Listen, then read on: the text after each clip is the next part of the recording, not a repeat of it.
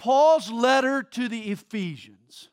One book, 6 chapters, 155 verses, 3,177 words, 13,826 characters. And this morning, we're going to break it all down.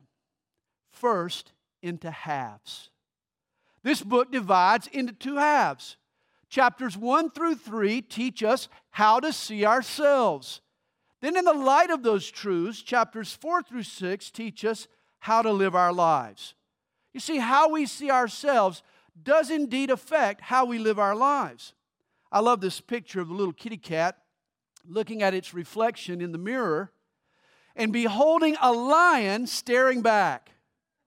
There's a verse that goes with the picture, Proverbs 23, verse 7. For as a man thinks in his heart, so is he. How we see ourselves really does affect and impact how we live our lives. And this is the message of Ephesians. In chapters 1 through 3, Paul puts you in front of the mirror. You're not who you think you are. You're no longer the boy from the hood or the girl next door. When you come to Christ, everything changes. In the eyes of God, you're now somebody special. And it's time for us to step up and put on this new identity, to live a lifestyle that fits the new you. That's what chapters 4 through 6 teach us. What that life now looks like. How a child of God walks worthy of his calling. Our spiritual position impacts our practical living. The relationship we have with Christ, it influences all our other relationships. This is what we've learned from Ephesians. This is breaking down Ephesians into halves. But let's also break it down into thirds. For Ephesians is also about our wealth and our walk and our warfare. In chapters 1 through 3, Paul unlocks God's treasure chest. He unveils to us all of the blessings that have been given to us in Christ. In chapters 4 and 5, he describes our walk. You can tell a lot about a person on the inside by how they walk on the outside. A prideful person struts. A sheepish person might shuffle. Likewise, a believer in Jesus will conduct himself, will walk in this world in a way that's indicative of his or her spiritual status. And then finally, in chapter 6, Paul takes up the believer's battle plan. For the Christian walk isn't a tiptoe through the tulips, it's a war. And we are expected to stand. That's Ephesians in threes: wealth, walk, warfare. But here's another way to cut Ephesians into thirds. Chapters 1 through 3 are the believer's habitat. We are in Christ and all that that means. Chapters 4 and 5, we're heaven's diplomat. We're children of the King. We now represent Jesus. We need to do it well. And then chapter 6 is our combat. Oh, we're part of God's kingdom, but God's kingdom is at war with the devil. And so break it down. Our habitat, a diplomat, and the combat.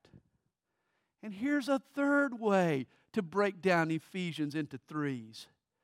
Chapter 2, verse 6 tells us that we are now seated together. We now sit together in heavenly places in Christ. God sees us now in Christ and not struggling, but sitting, resting. Spiritually, we're rich and righteous. In chapter 4, we're told to walk worthy of the calling with which you were called. Now that you're a child of God, it's time to live like one. Let your divine calling color in all the practical corners of your life, even among people. And then in chapter 6, verse 10, we receive our marching orders. Be strong in the Lord and in the power of His might. Put on the whole armor of God, that you may be able to stand against the wiles of the devil. We're equipped to stand and to fight. When a baby's born, all he or she can really do is lie around and look cute. I mean, a baby is defenseless and immobile. But before long, that baby starts to gain its balance. It learns to sit up, and then it puts one foot in front of the other, and then it stands. And this is the progression that a believer in Christ takes. We too sit, and then we learn to walk, and then we stand. And Ephesians is a good guide for the process. This is Ephesians in thirds, sit, walk, and stand. Now, let's break it down in sixes. Chapter 1, God's plan, let's play. Chapter 2, one by Christ, one in Christ.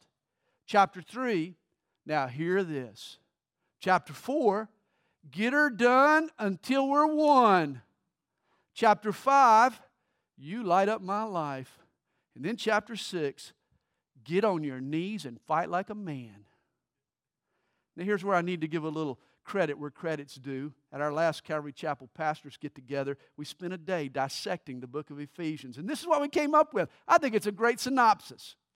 Chapter 1, before the foundation of the world, did you know God had a plan to bring all things together in Christ?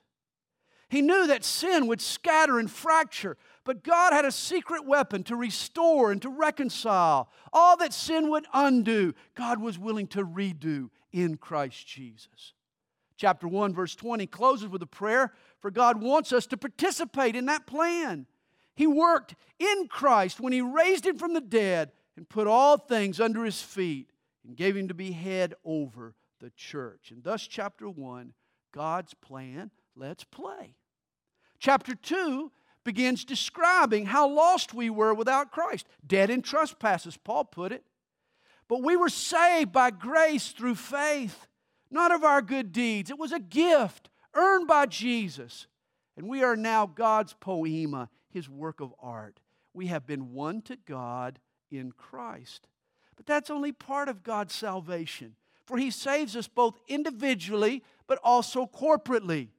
Jesus not only unites us to God, but to each other. And so we're no longer strangers. We're now one new race, one new people group in Christ Jesus. Chapter 2 teaches one by Christ, one in Christ. Chapter 3 explains how this wonderful plan of God was a centuries-old secret that had just been revealed to mankind. And guess what? It was Paul who got to spill the beans. This blew his mind. Paul considered himself less than the least of all the saints. And yet God in His grace gave him the honor of revealing to the world the unsearchable riches of Christ. What was once an Old Testament mystery, Paul was now shouting from the rooftops, now hear this. Chapter 4 tells us what God has revealed we should apply. Our high and holy calling demands a low and loving walk. We need to humble ourselves. And why? Because people are fragile. That's why we need to be gentle. People take time. That's why we need to be patient. Not everyone is like you. Aren't you glad? I mean, everybody's a little peculiar. That's why we need to bear with one another. And people make mistakes. So by all means, forgive others just as Jesus has forgiven you. As believers, God has given us a unity of spirit. But it's up to us to keep from upsetting that unity. And thus, chapter 4 is a call to action. Get her done until we're one. Chapter 5, and I love this theme. You can tell the pastors who worked on this lived in the 1970s. You Light Up My Life was sung by Debbie Boone. But it's a perfect theme here. For Paul tells us that as Christians, we're no longer subject to the darkness of this world. Christ brings us into the light of God's love and life. Let's now walk as children of light. Jesus does light up every corner of our lives. And then chapter 6. Once you choose to turn your back on the darkness of this world and walk in the light, well, then the devil won't take it lying down. You will become a target for his attacks. He has his tricks. He has his wiles. He tries to pull us down. And this is why we've got to buckle on the whole armor of God. Don't leave it hanging in your closet. Put it on. God has equipment for your protection, and you need to strap it on. The armor, your protective gear, but also your arsenal, the weapons you've been given, the Bible and prayer. That's why in chapter 6, we need to get on our knees and fight like a man. Now, that's Ephesians broken down into halves and in thirds and in sixes. For the last 28 weeks, we've been breaking it down verse by verse. into 155 verses. And this morning, I want to read through it one more time. Hey, when this scroll was first unrolled, I'm sure the church in Ephesus heard this letter from the beginning to the end. No one left.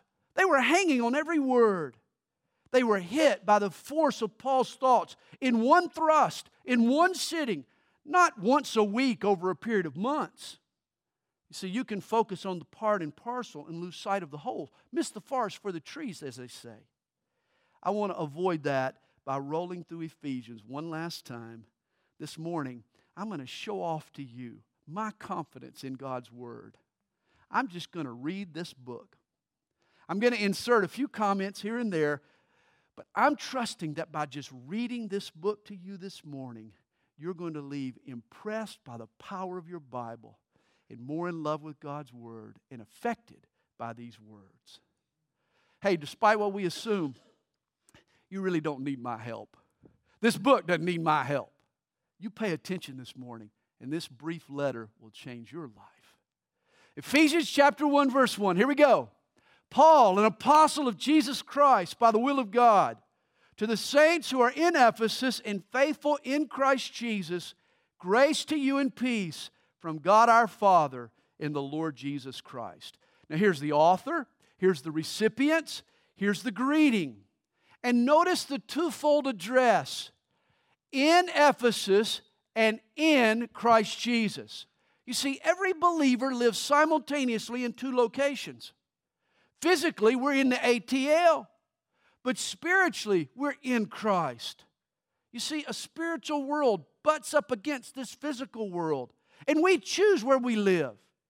You can choose to live bound to your circumstances, or by faith, you can look beyond the physical, and you can live in the joy of Jesus. And in Christ, we've got it all. We're loaded down with blessings. Verse 3, blessed be the God and Father of our Lord Jesus Christ, who has blessed us with every spiritual blessing in the heavenly places in Christ. God has taken all of His treasure and He's put it in one place. X marks the spot. All of God's blessings are found at the cross of Jesus. And next, Paul lists our blessings. Just as He chose us in Him before the foundation of the world, that we should be holy and without blame before Him in love, having predestined us to adoption as sons by Jesus Christ to Himself, according to the good pleasure of His will, to the praise of the glory of His grace, by which He made us accepted in the Beloved. In Him we have redemption through His blood, the forgiveness of sins, according to the riches of His grace, which He made to abound toward us in all wisdom and prudence, having made known to us the mystery of His will, according to His good pleasure, which He purposed in Himself, that in the dispensation of the fullness of the times He might gather together in one all things in Christ, both which are in heaven and which are on earth, in Him. In Him also we have obtained an inheritance, being predestined according to the purpose of Him who works all things according to the counsel of His will, that we who first trusted in Christ should be to the praise of His glory. In Him. And notice all these times Paul says, in Him. In Him, or in whom, or in Christ. 13 times he uses that phrase in these first 14 verses. In Him you also trusted after you heard the word of truth, the gospel of your salvation, in whom also having believed you were sealed with the Holy Spirit of promise, who is the guarantee of our inheritance until the redemption of the purchased possession, to the praise of His glory. In the original language, there's no period. From verse 3 all the way to verse 14, Paul reels off 273 words without catching his breath. He is so excited over his blessings in Christ. For in Christ, we're chosen, we're holy, we're blameless, we're adopted, we're accepted, we're redeemed, we're forgiven, we're sealed, and we have a guarantee. God's Holy Spirit is our guarantee, our down payment, our foretaste of heaven. Wow, all these blessings are ours in Christ. And since we have such blessings, don't let a single one get wasted. That's why Paul prays in verse 15. Therefore, I also, after I heard of your faith in the Lord Jesus and your love for all the saints, do not cease to give thanks for you, making mention of you in my prayers, that the God of our Lord Jesus Christ, the Father of glory, may give to you the spirit of wisdom and revelation in the knowledge of Him, the eyes of your understanding being enlightened. In other words, Paul prays for insight, eyes for your mind, so that you can apply practically what you know theoretically. And here's his 3 requests: that you may know what is the hope of His calling. Do you realize God's calling on your life? That you're somebody special in Christ? Hey, we need no other status symbols.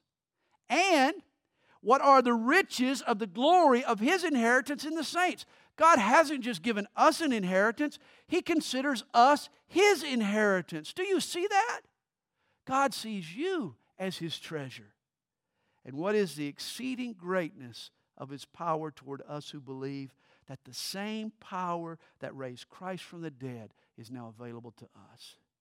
Hey, we should all pray this prayer, that the Holy Spirit would help us grasp just how much God values us and loves us and has equipped us in Christ.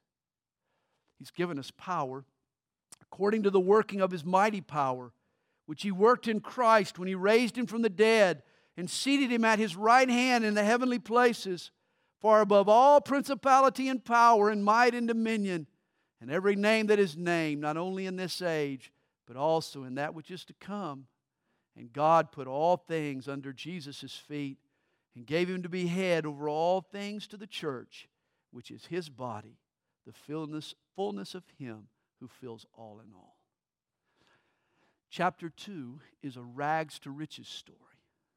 From sinner to saint, from death to life, from rebel to relative of God. In fact, this is your story. And you He made alive, who were dead in trespasses and sins, in which you once walked according to the course of this world, according to the prince of the power of the air, the spirit who now works in the sons of disobedience, among whom also we all once conducted ourselves in the lusts of our flesh, fulfilling the desires of the flesh and of the mind, and were by nature children of wrath, just as the others. In other words, spiritually speaking, you were dead as a doorknob. But God, who is rich in mercy, aren't you glad God is rich in what we need most? Mercy. Because of His great love with which He loved us, even when we were dead in trespass, just dead, even when we were dead, He's made us alive together with Christ. By grace you have been saved. I love how the old King James uses the phrase. He says, He quickened us, made us alive, or He quickened us. In other words, God put the paddles on our chest. God jump-started our spiritual batteries.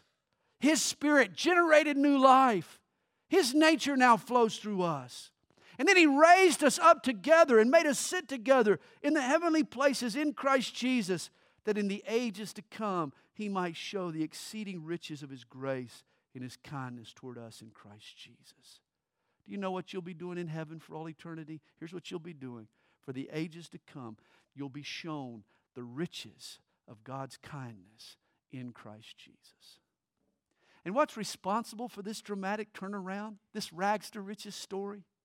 He says, for by grace you have been saved through faith, and that not of yourselves. It is the gift of God, not of works, lest anyone should boast. Grace.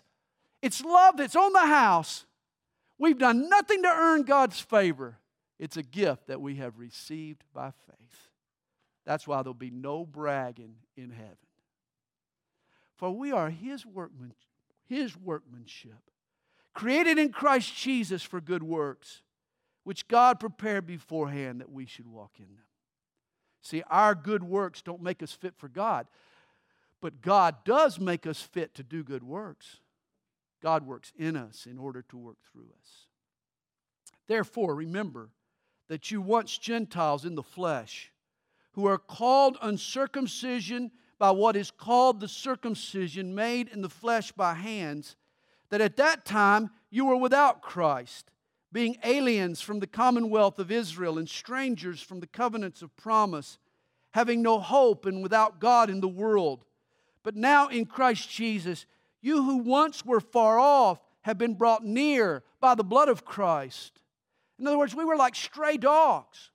We were living out on the scraps of this world, but in Christ, God took us in. In Christ, God has domesticated us. He's taught us how to live in His house. For He Himself is our peace, who has made both one, who has broken down the middle wall of separation, having abolished in His flesh the enmity, that is, the law of commandments contained in ordinances. In other words, in the Old Testament, the law of Moses was what divided the world into Gentile and Jew. But Jesus has now fulfilled the law, and He's removed the divider so as to create in Himself one new man from the two, thus making peace, that He might reconcile them both to God in one body through the cross, thereby putting to death the enmity or the friction, the hostility between men. For centuries, the law of Moses determined what team you were on, whether you were on God's team or the other team. But now a new line of demarcation has been drawn. The cross of Jesus Christ. Today, God's people are those who are in Christ.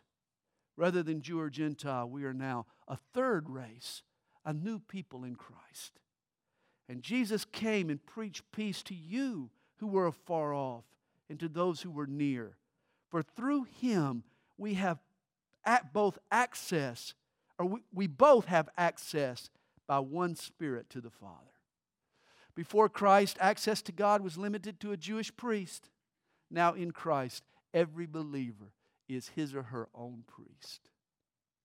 Now therefore, you are no longer strangers and foreigners, but fellow citizens with the saints and members of the household of God, having been built on the foundation of the apostles and prophets, Jesus Christ Himself being the chief cornerstone, in which the whole building, being fit together, grows into a holy temple in the Lord, in whom you also are being built together for a dwelling place of God in the Spirit. In the Old Testament, God's Spirit dwelt in a rock temple there in Jerusalem.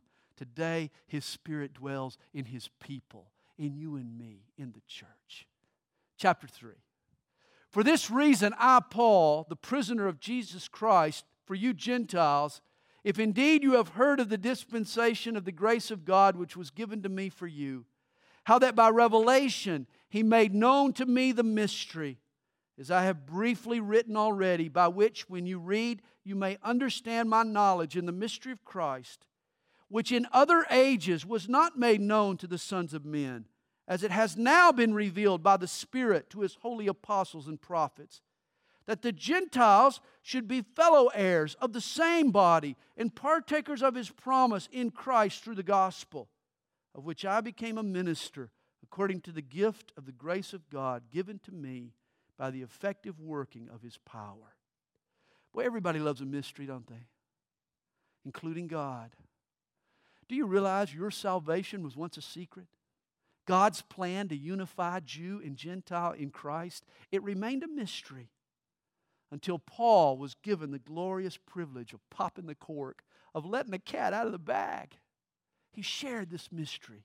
Verse 8, to me, who am less than the least of the saints, this grace was given that I should preach among the Gentiles the unsearchable riches of Christ, and to make all see what is the fellowship of the mystery, which from the beginning of the ages has been hidden in God, who created all things through Jesus Christ, to the intent that now the manifold wisdom of God, wisdom too deep for us to figure out, it has now been revealed, it's been made known by the church to the principalities and powers in the heavenly places, according to the eternal purpose which He accomplished in Christ Jesus our Lord, in whom we have boldness and access with confidence through faith in Him. Do you realize God's plan, this revealed mystery, His church surprised even the angels? God has no counselors. He has no confidants. He does as He pleases. He alone is privy to His plans. And yet our inability to know His ways shouldn't shake our trust in His love, for we have bold confidence through faith in Jesus Christ. Therefore, I ask that you do not lose heart at my tribulations for you, which is your glory. Recall, Paul was in prison for sharing this secret, but he's praying too. He says, "For this reason I bow my knees to the Father of our Lord Jesus Christ, from whom the whole family in heaven and earth is named, that He would grant you, according to the riches of His glory, to be strengthened with might through His Spirit in the inner man." You know, often we fuss about the health and the happiness of the outer man. But notice Paul is concerned with the state of the inner man. His inner man. Is there strength? Is there health there for him? He prays that Christ may dwell in your hearts through faith, that you, being rooted and grounded in love, may be able to comprehend with all the saints what is the width and length and depth and height, to know the love of Christ which passes knowledge. You see, only through experience can I know what passes knowledge. I might not understand scientifically why the chemicals in ice cream create such pleasure up against my taste buds. But I mean, who cares? I enjoy ice cream, not by understanding it, but by tasting it. And the same is true with God's love. That you may understand what surpasses knowledge. And then Paul continues to pray that you may be filled with all the fullness of God. You should ask God today to fill you to overflowing. Now to Him who is able to do exceedingly abundantly, above all that we ask or think, according to the power that works in us, to Him be glory in the church by Christ Jesus to all generations, forever and ever. Amen. Now, chapter 4 teaches us that with this membership in God's family, not only does it carry with it these blessings and these privileges, but it also carries with it some responsibility. For Paul writes, "I therefore, the prisoner of the Lord, beseech you to walk worthy of the calling with which you were called, with all lowliness and gentleness, with long suffering, bearing with one another in love, endeavoring to keep the unity of the Spirit in the bond of peace." Obviously, a lofty calling requires a lowly walk. See, we can't create this unity of the Spirit. It's God's gift to His church. But we can upset His unity with our pride, with our selfishness. And thus we need to preserve that unity, endeavor to keep the unity of the Spirit in the bond of peace. For there is one body and one Spirit, just as you were called in one hope of your calling.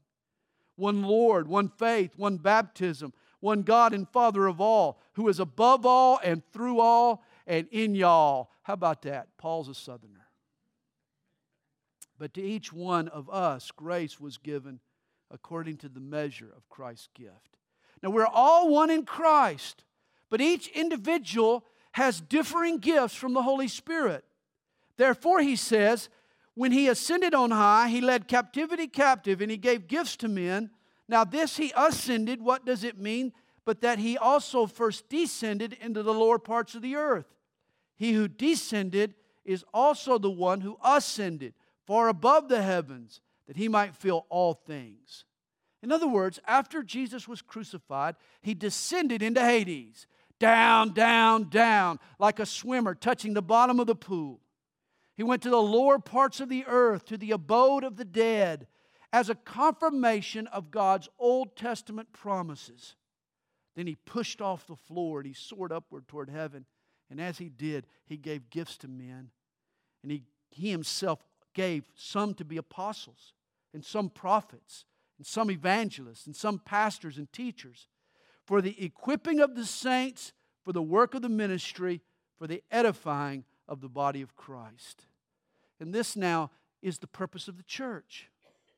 When we gather together, our purpose is not necessarily to save sinners. It's to strengthen and equip saints, so you in turn will be built up, so you can go out and minister in Jesus' name and bring people to Jesus. 4, we all need to be growing, don't we? We're told we need to grow till we all come to the unity of the faith and of the knowledge of the Son of God, to a perfect man, to the measure of the stature of the fullness of Christ. Notice, till we all come. That means we all have room to grow. None of us have perfect theology. If Christ likeness is the goal, that means that we all need to be maturing in our faith. That we should no longer be children, tossed to and fro, carried about with every wind of doctrine. Are you getting your legs about you? Are you getting some stability in your walk? That you're not confused by the trickery of men and the cunning craftiness of deceitful plotting, speaking the truth in love. May we grow up in all things into Him who is the head, Christ, from whom the whole body, joined and knit together by what every joint supplies, according to the effective working by which every part does its share, causes growth of the body for the edifying of itself in love. As we grow in Christ, we grow together. Everyone learns to do their share. And this I say, therefore, and testify in the Lord, that you should no longer walk as the rest of the Gentiles walk. And then he describes it. In the futility of their mind, having their understanding darkened, being alienated from the life of God because of the ignorance that is in them, because of the blindness of their heart, who being past feeling have given themselves over to lewdness, to work all uncleanness with greediness. I mean, people without Christ, they're empty-headed, they're hard-hearted, they're cut off from God. They live life with blinders on. They're driven by their lust. And this is not the way that we should live. Verse 20 tells us, but you have not so learned Christ. If indeed you have heard Him and have been taught by Him, as the truth is in Jesus, that you put off concerning your former conduct, the old man which grows corrupt according to the deceitful lusts, and be renewed in the spirit of your mind, and that you put on the new man, which was created according to God, in true righteousness and holiness. You see, a Christian puts off and puts on.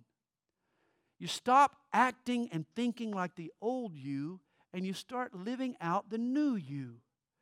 How you see yourself determines how you live your life. And here's how a true Christian is called on to roll.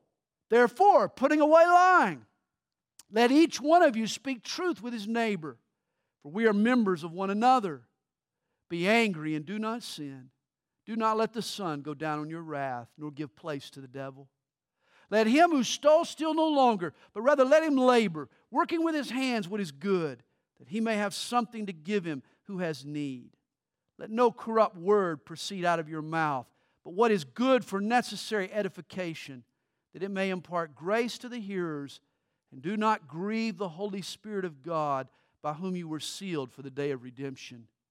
Let all bitterness, wrath, anger, clamor, and evil speaking be put away from you with all malice, and be kind to one another, tender-hearted, forgiving one another, even as God in Christ forgave you. Therefore, be imitators of God as dear children. And how? How do you imitate God? Walk in love, as Christ also has loved us and given Himself for us, an offering and a sacrifice to God for a sweet-smelling aroma. The love of Jesus involves giving, not taking. It's a sacrificial love. But fornication and all uncleanness or covetousness, let it not even be named among you, as is fitting for saints. Fornication or sex outside of marriage is often the polar opposite of love. It's taking, not giving. And this is why it shouldn't go on among Christians. Neither filthiness, nor foolish talking, nor coarse jesting, which are not fitting, but rather giving of thanks. For this you know, that no fornicator, unclean person, nor covetous man who is an idolater has any inheritance in the kingdom of Christ and God. Notice here he talks about a covetous man. And he calls him an idolater. Did you know that greed can turn a thing into an idol? I mean, when anything, whatever it is sought after more than God, it becomes idolatry. So let no one deceive you with empty words, for because of these things the wrath of God comes upon the sons of disobedience. Therefore do not be partakers with them. For you were once darkness, but now you are light in the Lord. Walk as children of light, for the fruit of the Spirit is in all goodness, righteousness, and truth, finding out what is acceptable to the Lord. And have no fellowship with the unfruitful works of darkness, but rather expose them. You see, darkness is just the absence of light. Light drives out the dark. And this is how Christians should attack the darkness around them, not by violence or by screaming or by bullying, but by just shining God's light. For it is shameful even to speak of those things which are done by them in secret, but all things that are exposed are made manifest by the light. For whatever makes manifest is light. Therefore he says, awake you who sleep, arise from the dead, and Christ will give you light. Sadly, our world today sleeps in the dark, but worse is when the church falls asleep in the light. That's why we need to wake up. See then that you walk circumspectly. Make careful choices. Take deliberate steps. Live not as fools, but as wise, redeeming the time because the days are evil. Therefore, do not be unwise, but understand what the will of the Lord is. And here's an aspect of God's will, verse 18. And do not be drunk with wine, in which is dissipation, or literally wastefulness.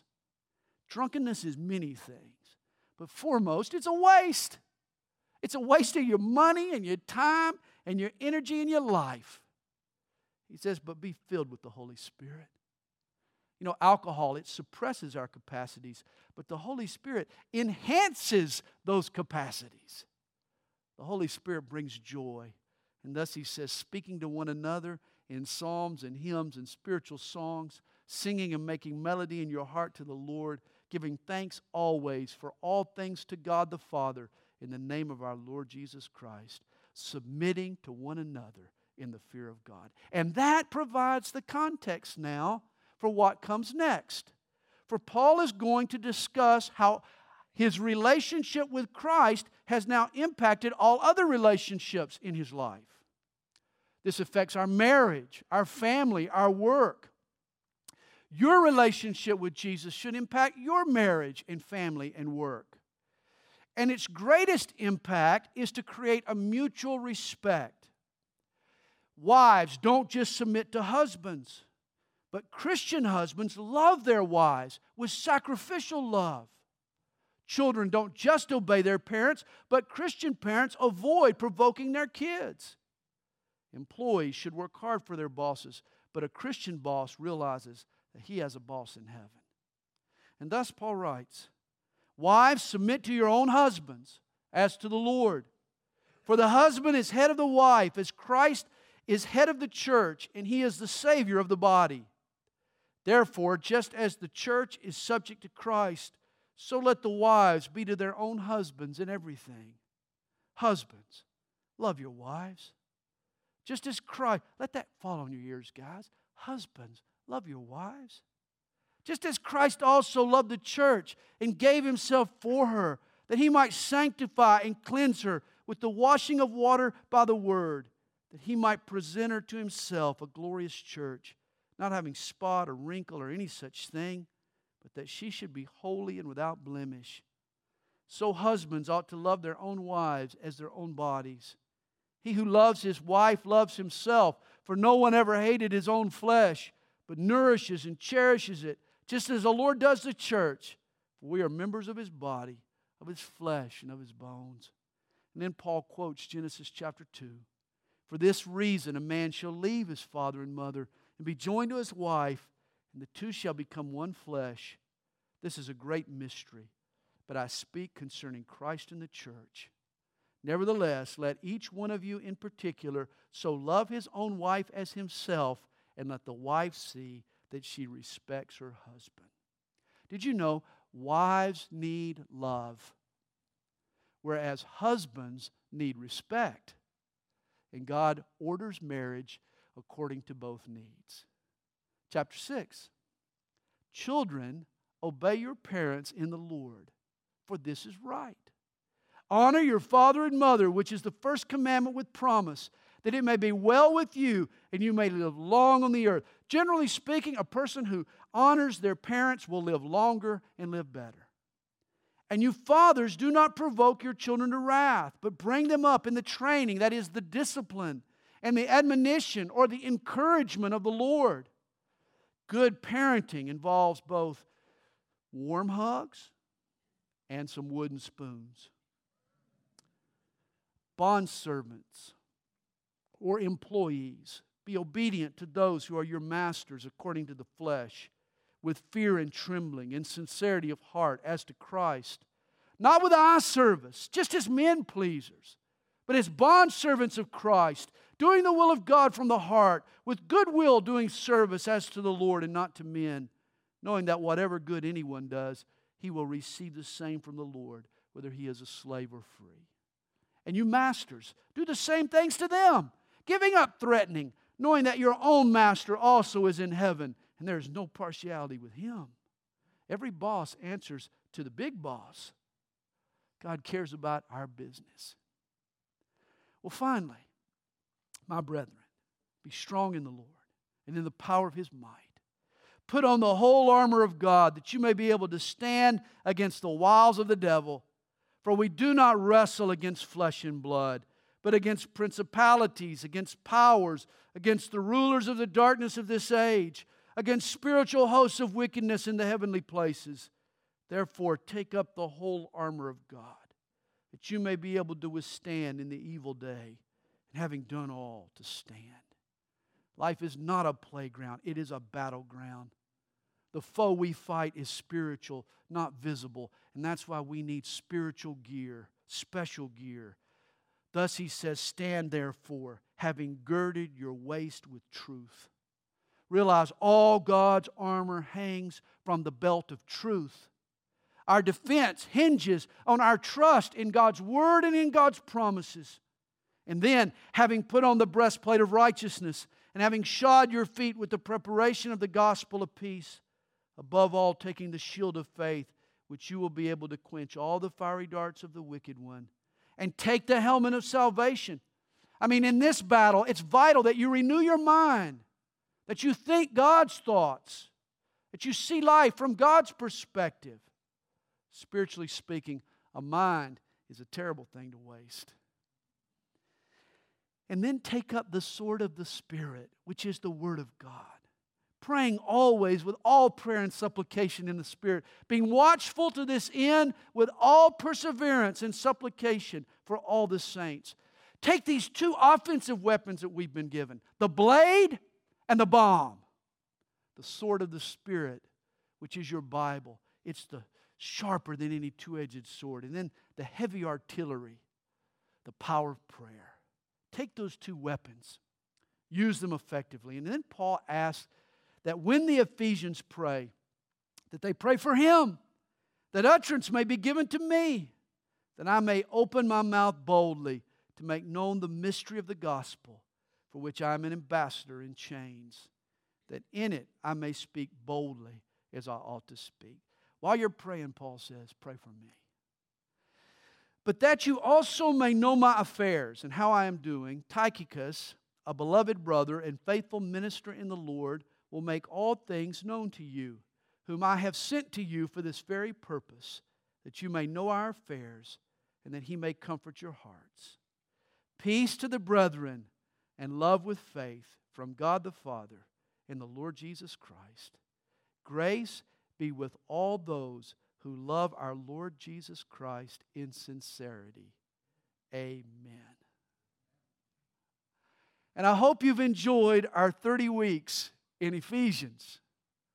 And I hope you'll carry it with you, not only in your hand, but in your head, and most importantly, in your heart.